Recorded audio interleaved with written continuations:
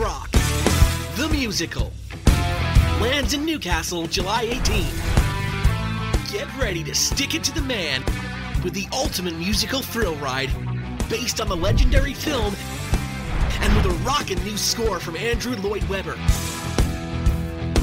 School of Rock, the musical. Book now. Live at the Civic Theatre, Newcastle, 18th to the 20th of July.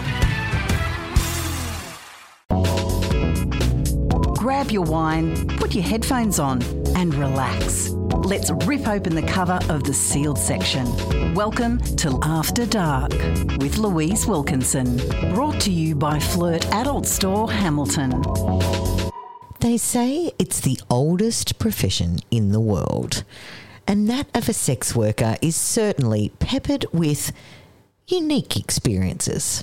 Tonight we're going to be talking to Morgan, a sex worker who reveals the secret behind the doors of the establishment and lets us get a little glimpse into what happens on everyday shifts. We'll also be talking to our resident relationships and sex therapist, Gab Lawrie, on Varipause and what can happen as men get older. That's all coming up tonight on After Dark.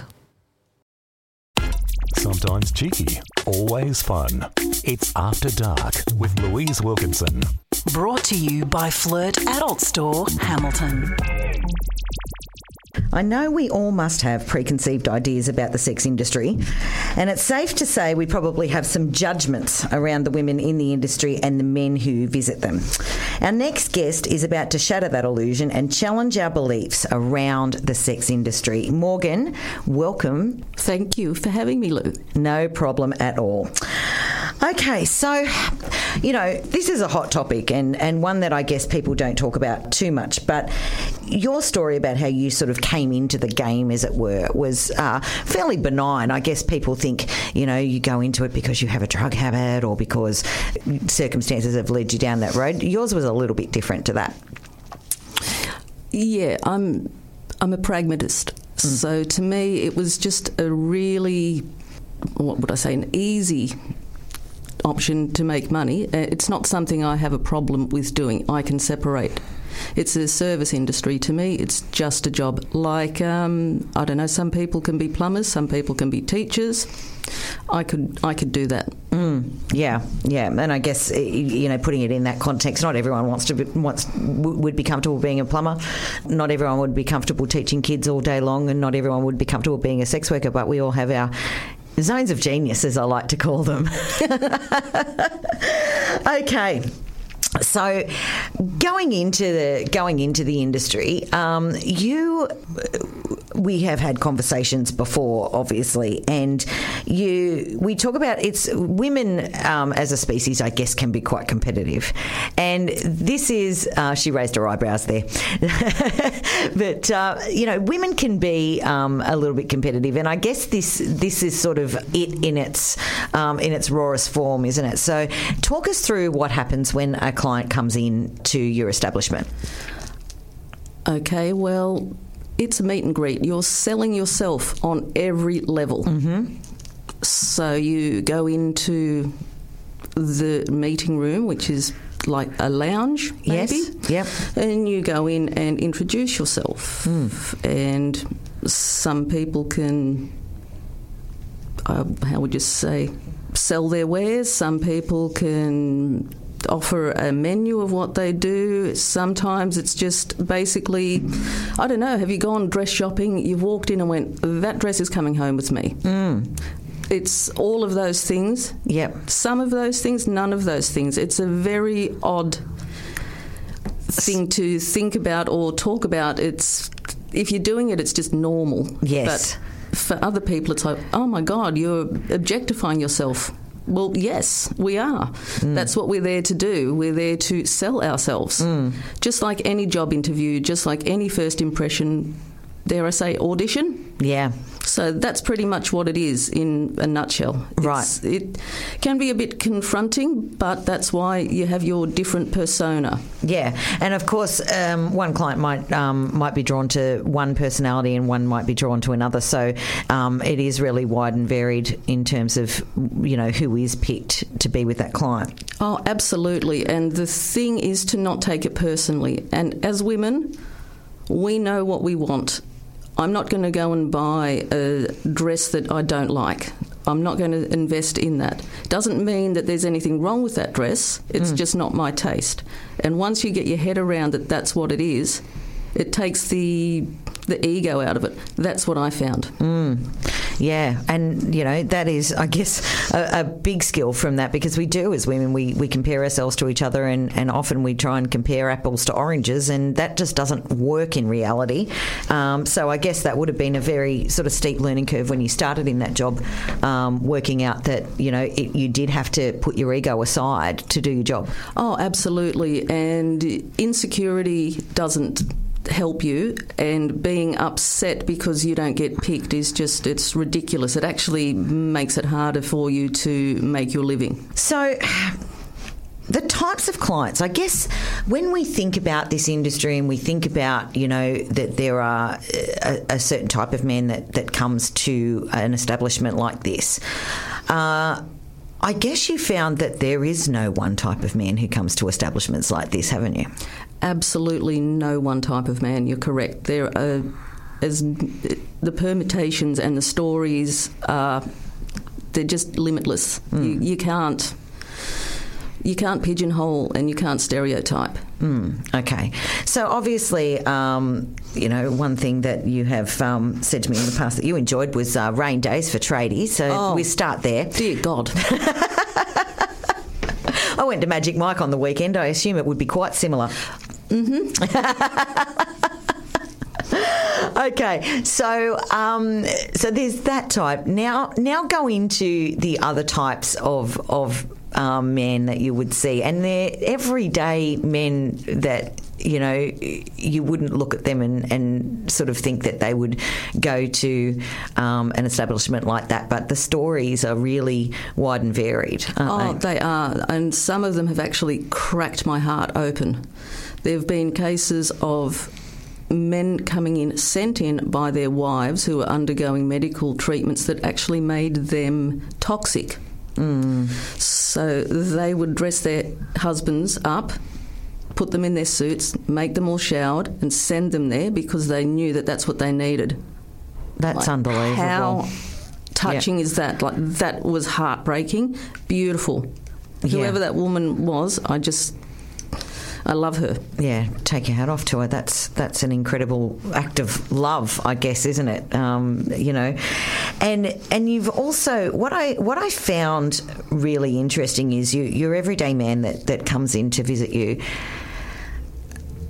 Yes, it's an act. It's a sex act, and that is certainly part of it. But you found that a lot of your clients were after something else, weren't you? Okay, you take the sex act off the table. That takes a limited amount of time, and time is what they're paying for, my time. Yes. So basically that's what they get. And what astonished me was these men that seem to be living in arid worlds. They're just so bereft of human touch. They're married men. They've been married for a long time. I'm probably loving husbands, probably got great relationships, but I'd put my hand on their shoulders and it would be like the driest sponge on the planet, soaking up moisture, like they hadn't been touched forever. Right. And that was the thing that was really shocking. It was not even really the sex, it was just being touched by another human being. So they were basically devoid of human connection, and that's what they were seeking? Yes. Yeah, that's so powerful, isn't it? And I guess that there's a little bit more to your job and listening to those stories, and I guess they're in a vulnerable situation, so that they would be sharing with you what their life is like outside of those walls. Yeah, they have. And I've heard some incredible stories, some heartbreaking stories, some amazing stories through it all. And they keep coming back. Yeah. Yeah, okay. That's really, really interesting. And I know that in your line of work, you know, you have actually ventured into something that I guess people don't really think about, and that is working with people with a disability. And that there is actually a real need for this service in that space. Oh, there definitely is. You've got people that I guess are marginalised and they're not looked at like they are sexual beings, but everyone is. Yes. I mean, you've even got dementia patients, you've got all sorts of people that this is a real need. So there are specific training courses in the industry where sex workers can go and learn how to lift people properly if they fall, think about things like stomas, all of these things that are really gross. They really are. And you don't want to think, oh, I don't want to touch that person. Like, most people would not go near a person like that. And thinking about having sex with him is really, it's repulsive. So this is a service that's really important and it's really necessary and it's not talked about enough. And I know that there's been some times when, you know, it's been the carers are parents and the carers organise this for their disabled children, and they have just been so thankful to you. Yeah. And that must, you know, make you feel pretty damn good that you've been able to help in that way. Oh, on every level it makes you feel good. It made me feel of service, and as a parent, the thought that, you know, you're helping someone else's child. I know it sounds really weird, but, you know, this is an adult child that's not going to experience this in the normal realms of their life. So you can give them something that they might not necessarily have. And it's really special. Yeah. And also, in terms of your work, there is a very, very stringent testing process that you need to go through as a sex worker, isn't there? Oh, absolutely. You've got to get your health checks. You've got to get your STI checks. You practice safe sex, and if you don't, and I'm sure some people in the industry don't, like there are levels of professionalism and standards in every industry, and some people are not as stringent as others, but it's a very stupid thing to do. Yeah, and I guess one of the things that I've sort of heard you say in the past is that you know, people who sort of go out and date, you know, and might pick someone up on a Friday or Saturday night probably aren't as risk-free as what you would find in an establishment. Absolutely. Yeah. It just blows my mind. I've heard people go, oh, but he looks clean. I'm like, did you practice safe sex? Oh, no, he looked clean. I'm going, so the chlamydia statistics that are going through the roof at the moment, you're not worried about that? Yeah. And they're just, oh, but you know, and I'm like, ooh, no, just no. Yeah. And it's you know, it's pleasing to see that you have those strict things in place, and that you know you have to hand in testing and that sort of thing on a very regular basis, and you know your practices are that way. Morgan, this has been an absolutely fascinating chat, and I really thank you for opening up on this subject, because it is something that people don't talk about. And, you know, I think it's demystified and humanised this industry a little bit, this talk. And it was just so fascinating to hear about the stories that have come your way over these past few years. And I really, really thank you for being so transparent with us. Oh, you're welcome, and thank you for having me. It's actually been a pleasure to do business with you. We all know the brain is the biggest sex organ, so it's no wonder there's a fair bit of psychology behind our sexual practices. Our resident sex and relationships therapist, Gab Lawrie, helps us navigate our way around the bedroom, or whichever room takes your fancy. What head are you thinking with on After Dark? Well, it's my pleasure to welcome back our resident sex and relationships therapist, Gabrielle Lawrie. Oh, welcome to After Dark once again, Gabrielle. We were having a little bit of a giggle in the intro there, whichever room takes your fancy. And, we were just talking about parenthood and the challenges around that and locations and before we went on air. So we were just, it was just quite funny there. But anyway, that's an in-joke, but I'm sure that all of you at home who are navigating a sex life around children can relate. But today we are talking about something that doesn't get brought up very much at all, and that is sex and ageing. Yes, and we all age, so, it's really important to know this stuff. Yeah. How to keep your love life alive once you're heading into your, let's say, 50 years old and onwards sex life. Because that's when the changes start. So, there's menopause for women, but there's also a menopause or viropause for men. I've never heard of that before. Well, they keep it a secret. Right. Okay. They pretend that we're the crazy ones. Yes, but there is, yes. Okay. Right. So there is actually sort of a male equivalent of menopause. Yeah, absolutely. Absolutely. There's big changes in the body in both sexes. So what happens with male menopause or viropause, as it's sometimes called, I suppose men will notice that they get physical and emotional changes. They might get mood swings. Poor blood circulation at this time can make it harder to orgasm. Mm-hmm. Their energy levels drop. They might feel because they're aging, they'll lose interest in sex, and then they do. It's like a self-fulfilling prophecy. Yep. If they start having negative thoughts like, I'm getting older, or what if I lose my erection? Or so a bit of sexual performance anxiety. Can I still pleasure my partner? Have I just had it? Like a horse that needs to be put out to pasture. If they start thinking like that, they can give themselves erectile dysfunction and performance anxiety. Sure. And then just withdraw and shut down because men aren't as comfortable talking about what's going on for them.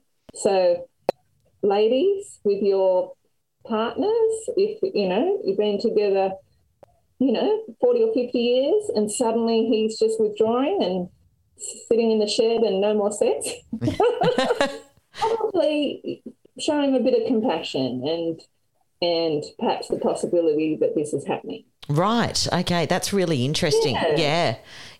I didn't know that. So, okay. So, more importantly, men's testosterone drops as well. Right. So they get a taste of what it's like to have to be like a woman to get in the mood. They've got to work a bit harder to get in the mood or get their physical body to work the way they want, and they don't like that. They've had it pretty easy, generally, a lot of guys, where the testosterone just goes, yep, ready, here we go, blast off, done. Yeah. Okay, Needing so more work required, they go, what's this? Yeah, well, welcome to our world, fellas. And, Gabrielle uses the analogy of a bath, and women are like cold baths and we need to be warmed up slowly. So this is a double-edged sword here because men are actually then starting to experience what, like the effort that it takes to get a woman to be turned on and ready for sex, right? So they have that journey. But conversely, because I'm all about equality, women, we need to be applying the same techniques as we want to warm up the bath to our men if their testosterone is dropping down. Yeah. Absolutely. So a lot of guys, a lot of men over 50, if they're experiencing any of these symptoms, then they'll lose confidence. If they're worried about whether they'll be able to get erection or keep an erection or get them in the mood or orgasm or not orgasm, if they start worrying about that, they might find it harder to, just have any sexual desire. So the seduction that women needed to get themselves in the mood, you might have to do that to your man. Like you might have to initiate sex more. or reassure him you're happy with all the outer course, whether he can get hard or not. So, just maybe initiate some massages or some cuddles and just take the pressure off having any orgasms at all. Just say, I just want to be close to you because I love you. I don't care if we, if it ends in orgasm or not. So, yeah, women can definitely play that role, because what happens with women when they go through menopause is their estrogen drops, so they've got more testosterone. So some women after menopause want sex more. So men and women sometimes swap roles in the sexual roles as they age in a partnership, and that can be quite a shock for them. Yeah, wow. Yeah. Yeah, so women might find themselves wanting more sex than their male partners, but however, you might not lubricate as easily without the estrogen, so you might have to buy some water-based lube, because you can also, it can be a bit more painful, the vaginal lining things like that. So, yeah, it's good to have some of those water-based lubes, and a lot of women go, oh, well, I don't need that. I never needed it before. But if he's struggling with himself, like helping himself get in the mood and then have to get you in the mood, this can help if you're, introduce a little vibrator to hold on your clitoris, or you have the water-based lube. Neither of you will have to work so hard to orgasm if you want to. So practice when you're alone, and then you'll know what you need and how to do it a bit yourself, why you're helping him get in the mood and stay in the mood. So, love that. Yeah, that's great. Yeah. That's great. And I think it's really important to bring this to the table, because it is, we talk about sex, and, there's a lot of literature and stuff around about, 20-year-olds that are like randy goats. But, we want to have a fulfilling sex life, right throughout our lives, and we're entitled to it. So, understanding these changes, probably the biggest hormone change that we've had since we were teenagers, and this all kicked in and we went, wow, what's this? It's just as big an adjustment at the age of 50, aroundabouts, when those changes start actually happening with both men and women, and we have to recalibrate. Yes, it's a huge, huge phase, and a lot of people have a bit of grief and loss around the ease. If they had a very easy sex life together before and they didn't have to fantasize much or get toys or do much, or, they have a grief and loss, like it should be that easy again. But they don't realise that with a little bit of education or seeing a sex therapist, you can actually have even better sex after menopause if you make a few adjustments, or after viropause that men go through. So give yourself some self-compassion. Yep, you're changing into a new phase. It's uncomfortable. And there's decreased blood flow, so to the genitals, which makes it harder to orgasm. So, but there is ways to still have a great sex life. And one of the best ways to make sure you will have a great sex life as older lovers is to keep fit and healthy. So exercise, eating well, eating lots of veggies and salad. All of this will keep your body parts, like athletes, male and female athletes, can have just as much sex as young people. Yeah. At their age. So, everyone should be getting out there on the treadmill. Come on. If you were lacking motivation, I can't see what would be better motivation than that, Gabrielle. Yes. Maybe you should get a gym sponsorship and tout that to prospective gym clients. If you don't want your sex life to go down the tubes, maybe you should exercise. I love that. Oh, look, we always have, it's so educational, but we always have a good laugh, and I love it. So, Gabrielle, thank you so much once again for joining us on After Dark. That was our resident sex and relationships therapist, Gab Lawrie, and you are listening to Newcastle Live Radio. Sometimes cheeky, always fun. It's After Dark with Louise Wilkinson. Brought to you by Flirt Adult Store, Hamilton. Always a pleasure to have your company, and I really hope that you spend this weekend counting your orgasms as opposed to counting your merchandise on Stocktake, because July 1st is tomorrow, ladies and gentlemen. Happy end of financial year, and I hope that you make this weekend count. I'm Louise Wilkinson. It's always a pleasure to have your company on After Dark. Grab your wine, put your headphones on and relax. It's time to rip open the cover of the sealed section and delve deep. But be warned, it's adults only. It's After Dark with Louise Wilkinson from 8 p.m. every Thursday night, only on Newcastle Live Radio. Brought to you by Flirt Adult Store, Hamilton.